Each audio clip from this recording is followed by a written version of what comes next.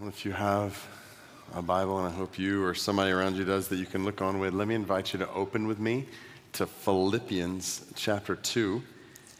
Feel free to use table of contents if you need to. Philippians chapter 2.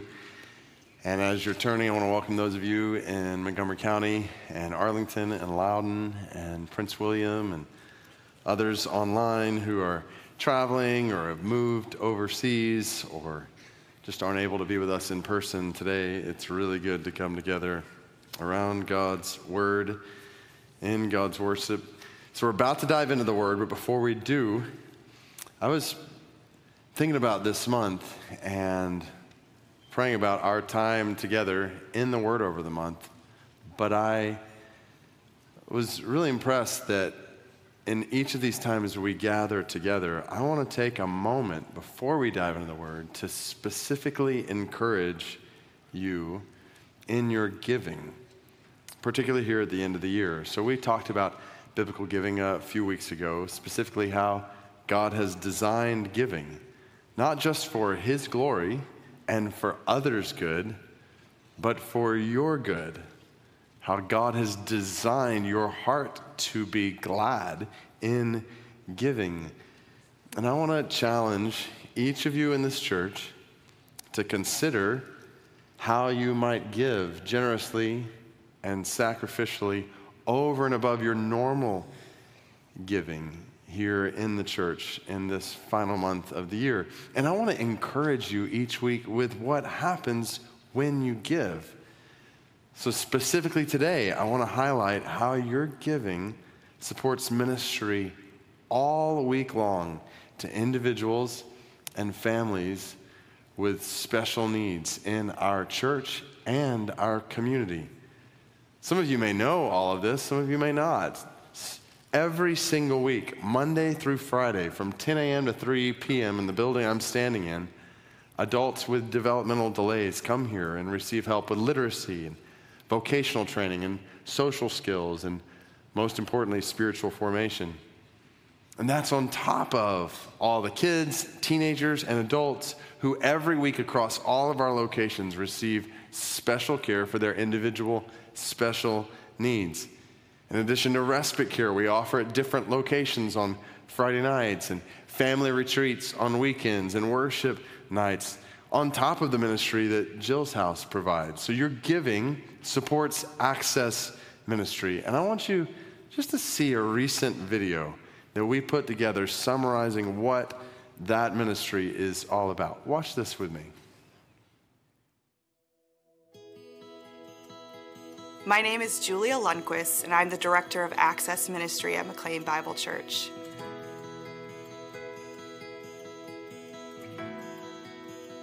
Access is a ministry for people with special needs, and our main goal is to help people with special needs and their families to have access to God through their local church. We believe that people of all abilities are important to God, and so they're also important to us.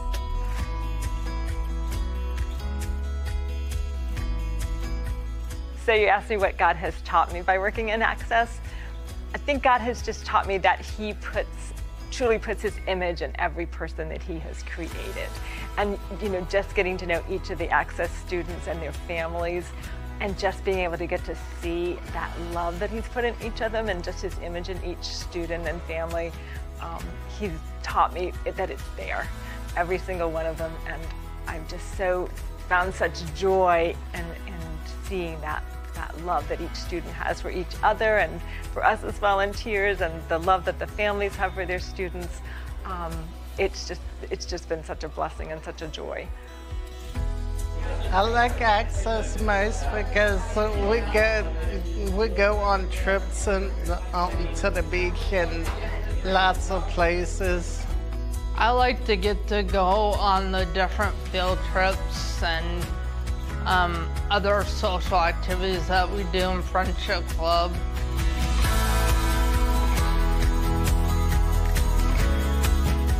I want to get baptized because I believe in Jesus, and so people can love you and who the way you are.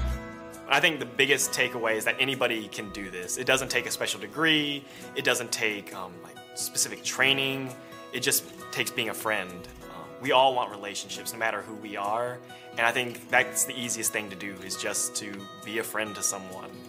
So we hope to see you guys join us and to be a friend to this great community. People with special needs are just like you. They are fearfully and wonderfully made in the image of God. And just like you, they have different gifts and talents and personalities. And they need really good friends in their life to help care for them, to laugh with them, and to help them grow in their love and knowledge of God. So you just need to be their friend. You need to love them the way that Christ loves you.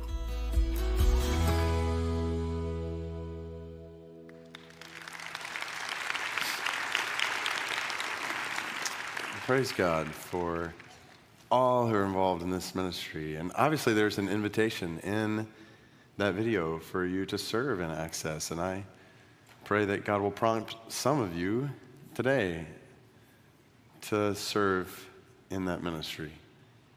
And that God might lead all of us to give toward making ministry like this happen. I want to show you one more video. So you got to see this testimony from one of the participants in Access out at our PW location, Rusty, who we held a worship night recently, and he shared, well, just listen to Rusty with me. Prince William County.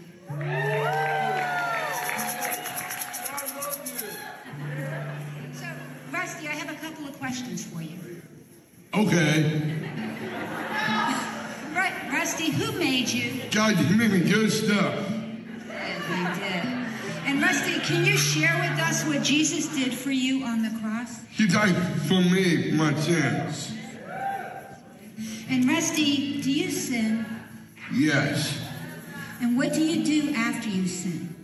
I repented. And who do you repent to? To the Holy God. Amen. And does God forgive you when you sin? Always. Amen. And where did you learn that God will forgive you? What? Where did you learn that God will forgive you? In the Holy Bible. And Rusty, who were you baptized in the name of? In the name of Father, Son, and the Holy Spirit. And Rusty, what does somebody have to do to have everlasting life? Everybody turn back to God. You believe in Christ of Christ. And Rusty, what is something you would want everyone to know about Jesus? Turn back to God. Amen. Thank you, Rusty. Thank you.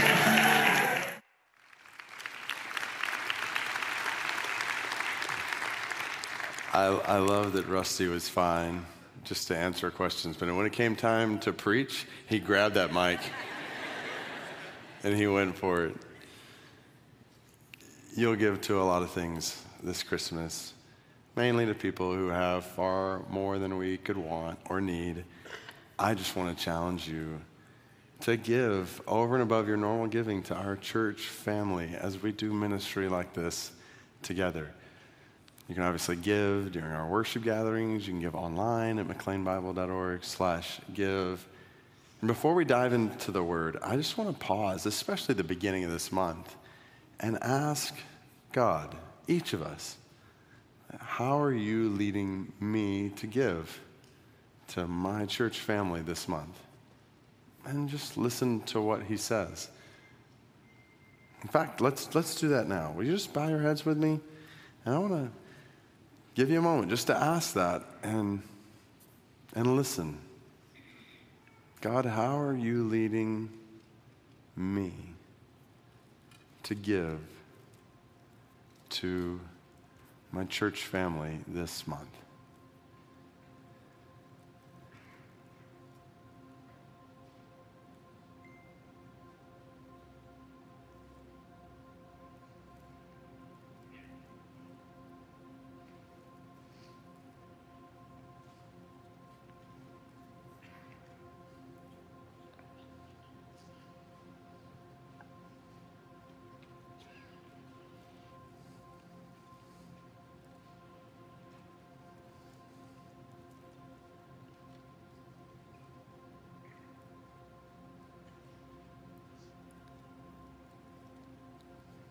God, we ask that you would teach us to give in ways that are not natural, in ways that are supernatural, in ways that are driven by your Holy Spirit.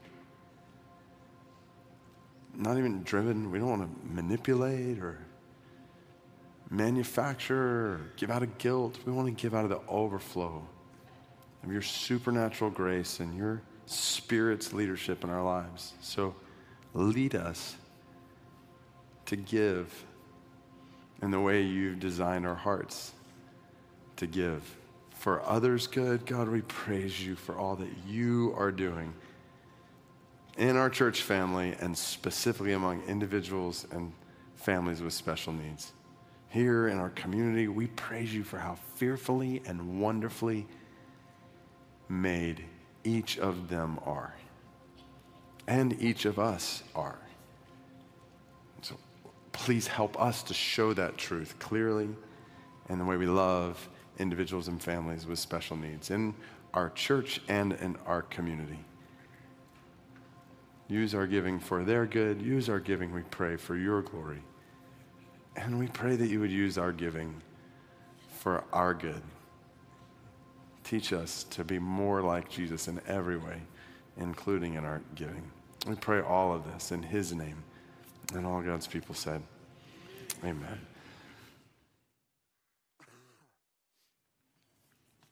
I am still fighting this cold from a couple weeks ago, so I'm going to do my best not to cough and boom into this microphone in a way that just reverberates around this room and in other rooms. It will make you feel like you're sick just because you're hearing me, or getting sick because you're hearing me, but thankfully you have plenty of distance. So indeed, the Christmas season is upon us. And let's be honest, we're pretty confused. Think about it. What images come to our minds when we think of Christmas? A nice, warm home, maybe with a fireplace or a family feast, maybe even with snow on the ground outside. If it's going to be this cold, at least have some snow. Gifts around a tree. People of all ages playing with all kinds of new toys. Parties, lights of all colors with special songs about mistletoe and reindeer, one of whom has a red nose. Don't you think all of this is an odd way to celebrate a relatively poor couple going through the pain of childbirth in a dirty stable? No toys in sight, no lights except for one star shining above. The only music, the song of angels in the distance. It's no wonder it's easy for us to miss the point of Christmas. And my aim is not to sound cliche. Don't forget Christ and Christmas. Because even in the church with a focus on Christ, we can still miss the point. We can talk about Mary and Joseph and wise men and shepherds and a stable and an inn, about all kinds of circumstances surrounding Jesus' birth. And as important as those things are, they're not the point either. Because the wonder of Christmas is not found primarily in the details surrounding the birth of Jesus.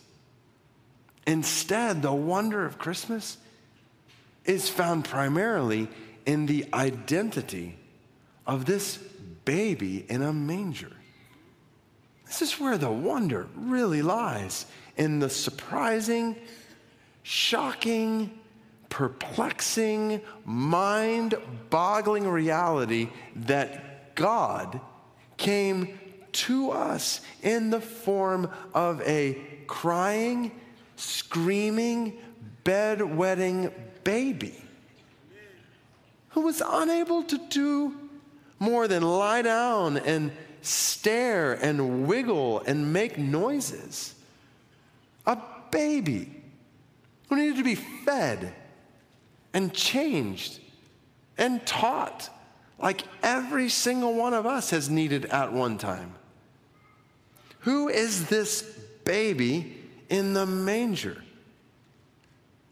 That's a historic question that was debated from the first days of the church.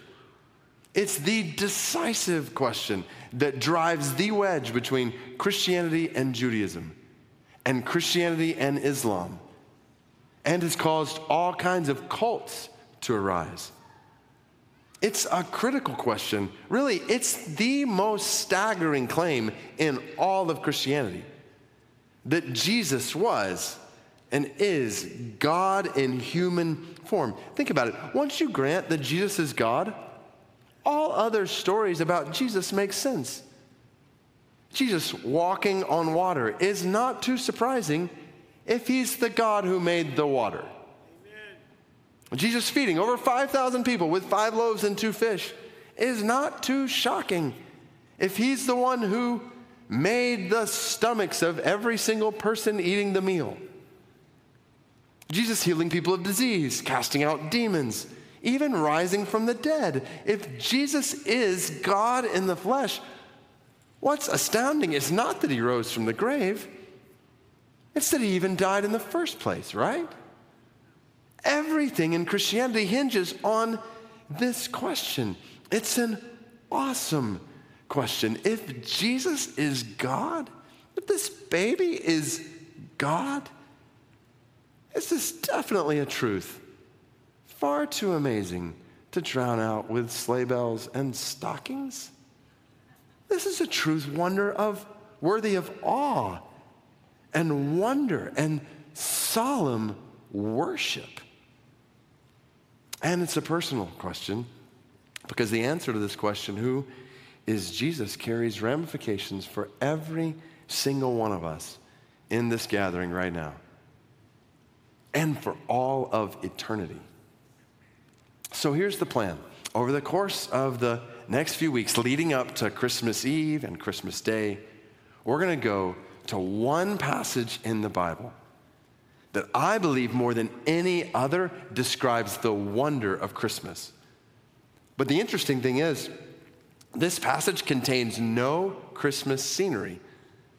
Bethlehem is not even mentioned. Neither are shepherds or wise men or angels or Joseph or Mary or mangers or oxen. None of them even appear in this passage. In fact, this text comes in the middle of an exhortation for the church to humbly come together in love for one another and to look out for each other's interests. Look at it with me. Philippians chapter 2, verse 1. The Bible says, if there is any encouragement in Christ, any comfort from love, any participation in the Spirit, any affection and sympathy, talking to the church, complete my joy by being of the same mind, having the same love, being in full accord and of one mind. Do nothing from selfish ambition or conceit, but in humility count others more significant than yourselves. Let each of you look not only to his own interests, but also to the interests of others. Have this mind among yourselves, which is yours in Christ Jesus. What a picture. God calling his church to be unified in Christ, to have the same mind and the same love, one mind. And what is that mind? That which is yours in Christ Jesus. All those who are in Christ, who've believed in him, who've trusted in him as Savior and Lord of their lives, you have the mind of Christ. It's yours. And thus begins in the next verse what may be the most profound statement of the Christmas story in all the Bible. F.B. Meyer, a preacher of old, said the verses that follow this are unapproachable in their unexampled majesty. Verse 6, Christ Jesus, who, though he was in the form of God, did not count equality with God a thing to be grasped, but emptied himself by taking the form of a servant, being born in the likeness of men. And being found in human form, he humbled himself by becoming obedient to the point of death, even death on a cross. Therefore, God has highly exalted him and bestowed on him the name that is above every name. So at the name of Jesus, every knee should bow in heaven and on earth and under the earth, and every tongue confess that Jesus Christ is Lord, to the glory of God the Father. So here's what we're going to do. Over the course of December, we're going to mine this cave of wonder in Philippians 2, 5 through 11. And we're going to discover 4 truths about this baby born in a manger. And we're going to see, and I hope feel in a fresh way, not just majesty and wonder and awe, but the massive implications of who Jesus is amidst whatever is going on in your life, in your family, in your work, and in the world around us right now. And all it's going to take today for this to happen is one verse, verse 6. Christ Jesus, who, though he was in the form of God, did not count equality with God a thing to be grasped. And we'll go ahead and read verse 7 just to make the connection. But emptied himself by taking the form of a servant, being born in the likeness of men. So this baby born in a manger 2,000 years ago was in the form of God. What does that mean? Well, the word translated right before this is huparko. The reason I share that, so just to kind of put a connection to get the essence of what the Bible's saying here. Hupo, which means under, and arche, which means beginning. So we would get words like archaic from that. So basically means that Jesus has existed from the beginning in the form of God. And the Bible clarifies what that means when it says that Jesus from the beginning was equal with God. So Jesus has existed from the beginning in the form of God and equal with God. And this is not the only time the Bible talks this way about Jesus. Just a few other examples you might write down. We won't have time to turn to them all, so I'll put them up here on the screen. In John's account of Jesus' life, he doesn't tell us any of the details surrounding Jesus' birth in terms of Joseph and Mary and a manger. Instead, this is how he starts by writing John chapter 1, verse 1. In the beginning was the Word, and the Word here is how John refers to Jesus as the revelation of God. And the Word was with God, and the Word was God. He was in the beginning with God. All things were made through him, and without him was not anything made that was made. So in the beginning, before anything was made, Jesus was with God, and Jesus was God. Which is why later in John, right before Jesus goes to the cross, he prays in John 17, I've glorified you on earth, having accomplished the work that you gave me to do. And now, Father, glorify me in your own presence with the glory I had with you before the world existed. In a similar way, Colossians chapter 1, verse 15 describes Jesus this way. He is the image of the invisible God, the firstborn of all creation. For by him all things were created, in heaven and on earth, visible and invisible, whether thrones or dominions or rulers or authorities. All things were created through him and for him. He is before all things. In him all things hold together. The image of the invisible God, the one who created all things, and in whom all things hold together. In another passage, Hebrews 1 tells us long ago, at many times, in many ways, God spoke to our fathers by the prophets.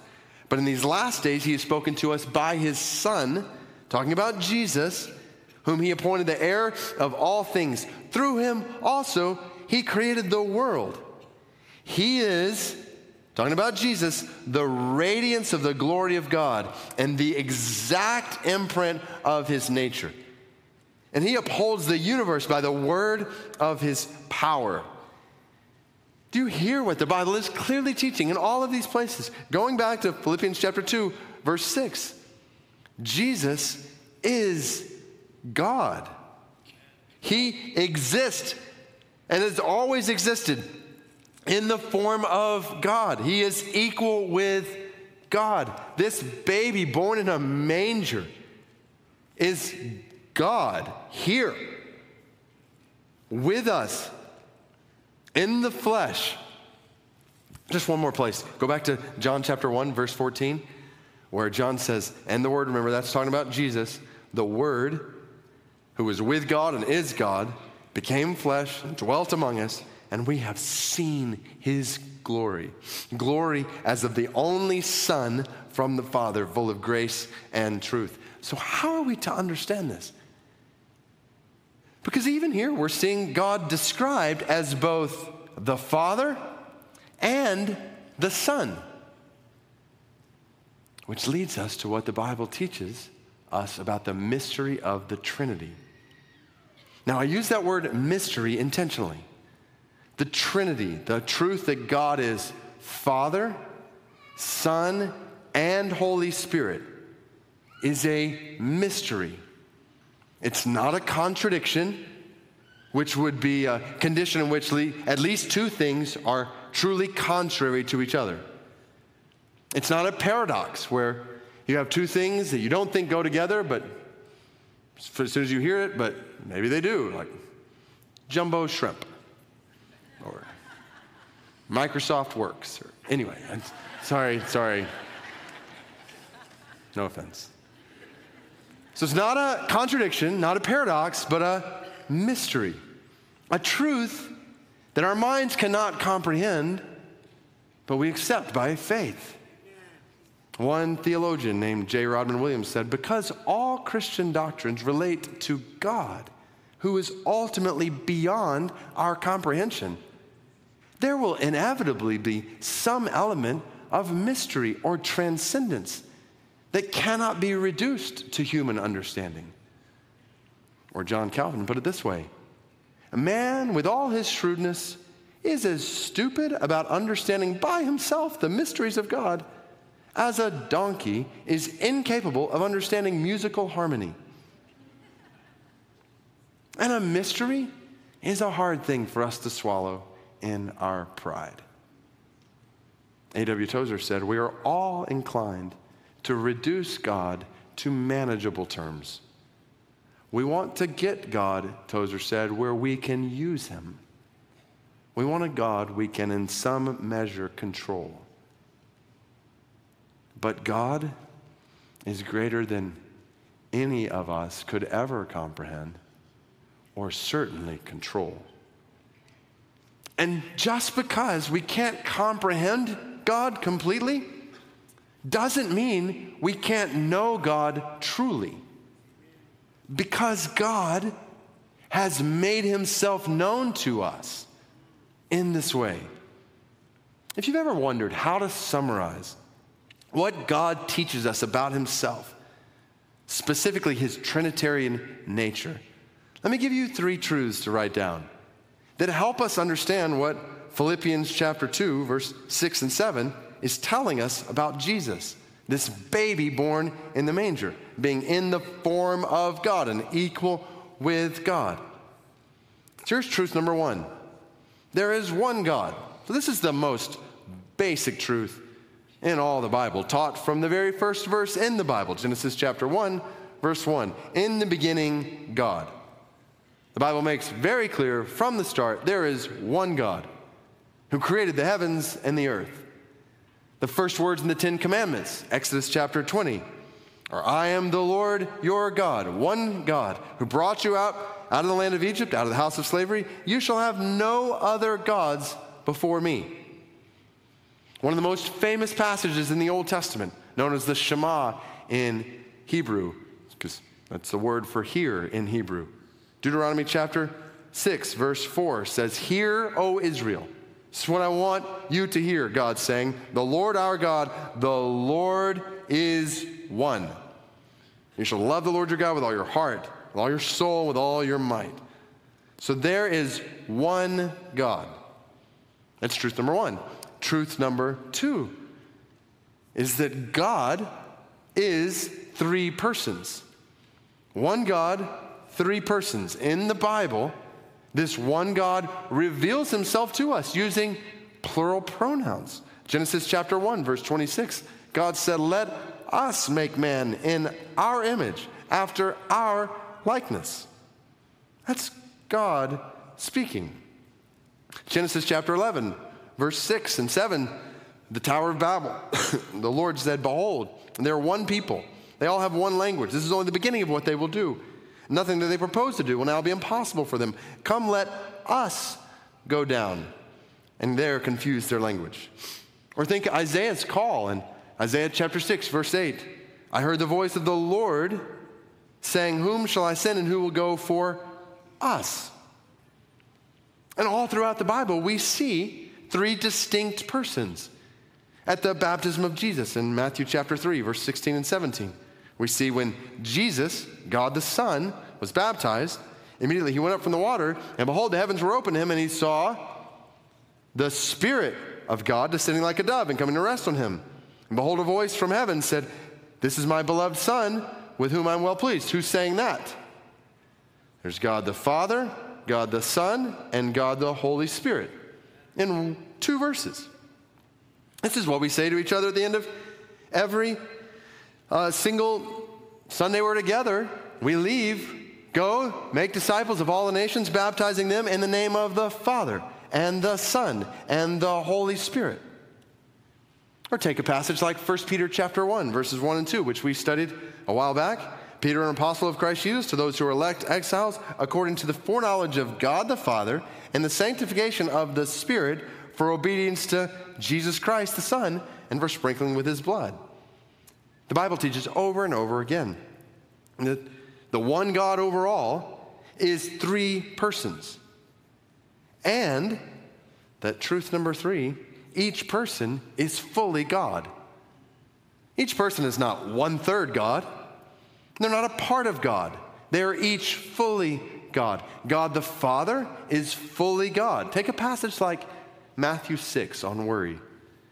A good word for anyone who is tempted to be anxious about anything in your life, or health, or family, or work, or the world around us right now. Jesus says, "I tell you, do not be anxious about your life. What you will eat, or what you will drink, nor about your body, what you will put on. Is not life more than food, and the body more than clothing? Look at the birds of the air. They neither sow nor reap nor gather into barns, and yet your heavenly Father feeds them. Are you not of more value than they? And which of you, by being anxious, can add a single hour to his span of life? And why are you anxious about clothing? Consider the lilies of the field, how they grow. They neither toil nor spin. And I tell you, even Solomon in all his glory was not arrayed like one of these. But if God so clothes the grass of the field, which today is alive and tomorrow is thrown in the oven, will he not much more clothe you, O you of little faith?" So, God the Father is fully God. And the Holy Spirit is fully God. In Acts chapter 5, when Ananias lied about his offering, Peter said to him, "Ananias, why has Satan filled your heart to lie to the Holy Spirit and to keep back for yourself part of the proceeds of the land? While it remained unsold, did it not remain your own? After it was sold, was it not at your disposal? Why is it that you have contrived this deed in your heart? You have not lied to man, but to who? To God. When you lie to the Holy Spirit, you are lying to God, because the Holy Spirit is fully God." And what we're seeing in Philippians chapter 2, verse 6, is that Jesus the Son is fully God. Not part of God, but in the form of God, equal with God. It's just one other example among many in the Bible. Titus chapter 2, verse 13 describes how we are waiting for our blessed hope, the appearing of the glory of our great God and Savior, who is who? Jesus Christ. Jesus is God. So there is one God revealed in three persons, God the Father, God the Son, and God the Holy Spirit, who are all fully God. And this is a mystery. It's not a contradiction. The Bible is not saying, and we are not saying, that God is one and not one in the same way. The Bible is saying, and we are saying, that God is three in one. Which means, so now we come back to this shockingly simple verse in Philippians chapter 2. Jesus, this baby born in a manger that we celebrate at Christmas, has existed forever in the form of God. That's very different from you or me, or every other person ever born in the world. You did not exist. I did not exist. No one in the world, among the now 8 billion people today, existed in the beginning, in eternity past. But Jesus did, as God. I just want you to think about what this means. Even for your life, my life right now. This means so many things. I'll just list 4 of them here. First, the one who came to the world 2,000 years ago is worthy of all of your worship today. So yes, it is right to sing and to sing loudly, to lift up your hands and your voice with shouts of praise to Jesus. He is the eternally existent Son of God, by whom you have been created, in whom you are being held together right now. Jesus is the radiance of the glory of God. So now the details of the story start to make sense, why wise men from the nations would come to the house of a baby and bow down and worship with exceedingly great joy and offer extravagant gifts. Why? Because Jesus is God. And he is worthy of the worship of every man, woman, and child from every nation of the earth. Of course, a multitude of angels in the heavenly host would sing glory to God in the highest, because a baby who has been born, who is Christ the what? The Lord God. Oh, man, woman, child, in this gathering, in this moment, do not demean Jesus with monotonous religious motion and superficial religious traditions this Christmas. Jesus is not worthy of your passing thoughts or patronizing activities. He is God, and he is worthy of your highest adoration and supreme worship.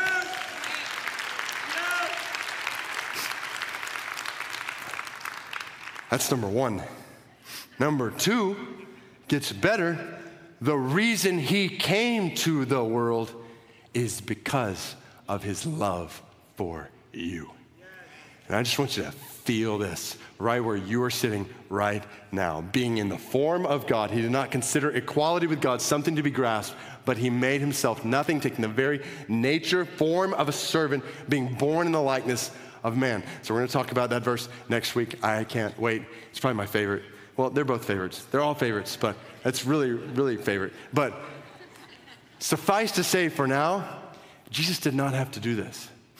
That's the whole point of the passage. He was looking not to his own interests, but to the interests of others. And who are the others? And the truth that booms from the pages of the Bible is that you are the other. I am the other. You and me. Sinners who deserve holy judgment. So for those of you who are visiting today or exploring Christianity, this is the core message of the Bible, that we have all been created fearfully and wonderfully and beautifully by God for relationship with God. But we have all sinned, rebelled against God. We've turned aside from God and his ways to ourselves and our own ways. And if we die in this state of rebellion, we will spend eternity separated from God in judgment due our sin.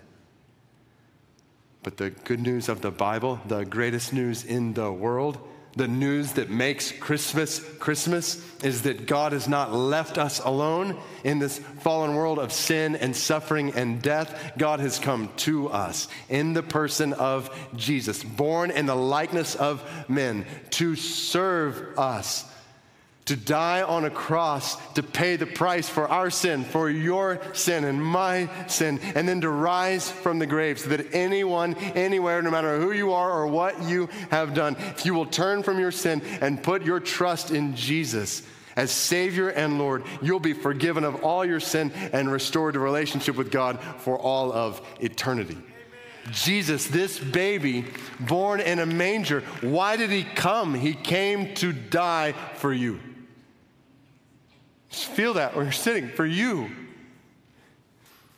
This is the most famous verse in the Bible, John 3:16. God so loved the world, he gave his one and only Son, that whoever believes in him will never perish, but have everlasting life. So if you've never believed in Jesus, put your trust in Jesus, let today be the day when you are restored to relationship with God for all of eternity. And when you do, and for all who have, remember every moment of this Christmas season that the entire reason we have Christmas, just when you see everything around you, just stop and remember. The whole reason for it is because the mysterious Trinitarian God of the universe, Father, Son, and Holy Spirit, he loves you and me and every single person in the world. And not only does he love you, but for all who believe in Jesus, he is with you. So we're starting to run out of time. I'm going to put these last two close together. So third implication for your life. Realize what we're seeing here. This means that the one who came to the world 2,000 years ago is with you right now. Remember, that's what his name means, Emmanuel, God with us. Then you think about what happened after Jesus died, rose from the grave. Before Jesus, God with us, ascended into heaven, what did he say? We say it to each other every week. Or were his last words in the book of Matthew? And behold, I am with you always to the end of the age. That cannot be if Jesus was not God. If he was just a man. He was physically leaving, ascending into heaven. But because Jesus is God, he said, when I leave here physically, I'm going to send my Holy Spirit to live in you, and I will be with you always. Christian, amidst whatever you are walking through in your life right now, know this: you are not alone. You're not alone. And those moments where it feels like you're alone, you are not alone. Jesus is with you. And think about what that means. So this is fourth implication. Think about this. For all who believe in Jesus, the one who is with you is the one who rules the world. Not just anybody is with you. The one who's with you is the author and sustainer of all creation and the ruler with all authority in heaven and on earth. That's who's with you. I obviously don't know all that you're walking through right now. But I do want to remind you today of this word coming to you straight from God amidst whatever you're going through. Amidst dark nights in your soul, in those difficult days of your family, in that doctor's appointment that you dread, when hopes are failing and tears are falling, and doubts are rising and questions are coming, when you're battling with chronic pain or cancer, when you're living with special needs in you or around you, when you're struggling through anxiety or depression, or even fighting with sin and temptation, whatever you are facing and whatever this fallen world is bringing your way, know this: the one who calms the wind and the waves, the one who causes diseases and demons to run, the one who calls the dead to life, Jesus, the ruler of the world, he is with you. And he is for you. And if he is with you and if he is for you, then nothing in this world can stand against you. Ever. Always, to the end of the age, he will never leave you alone. And he, with all he is and all he has, will give you everything you need to press on and to persevere until the day when he brings you to be with him. All glory be to Christ Jesus, who, though he was in the form of God, did not count equality with God a thing to be grasped, but emptied himself by taking the form of a servant, being born in the likeness of men. Will you bow your heads with me? All across this room, other locations. I want to ask just every single person within the sound of my voice, do you believe in this Jesus? Have you put your trust in your life now and forever in him?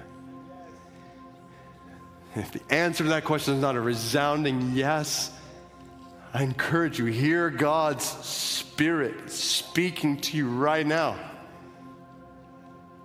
And just say in response in your heart right now, in this moment, just say, God, I believe. I believe that you've come to save me from my sin, to restore me to relationship with you. So today I put my trust in Jesus, God in the flesh.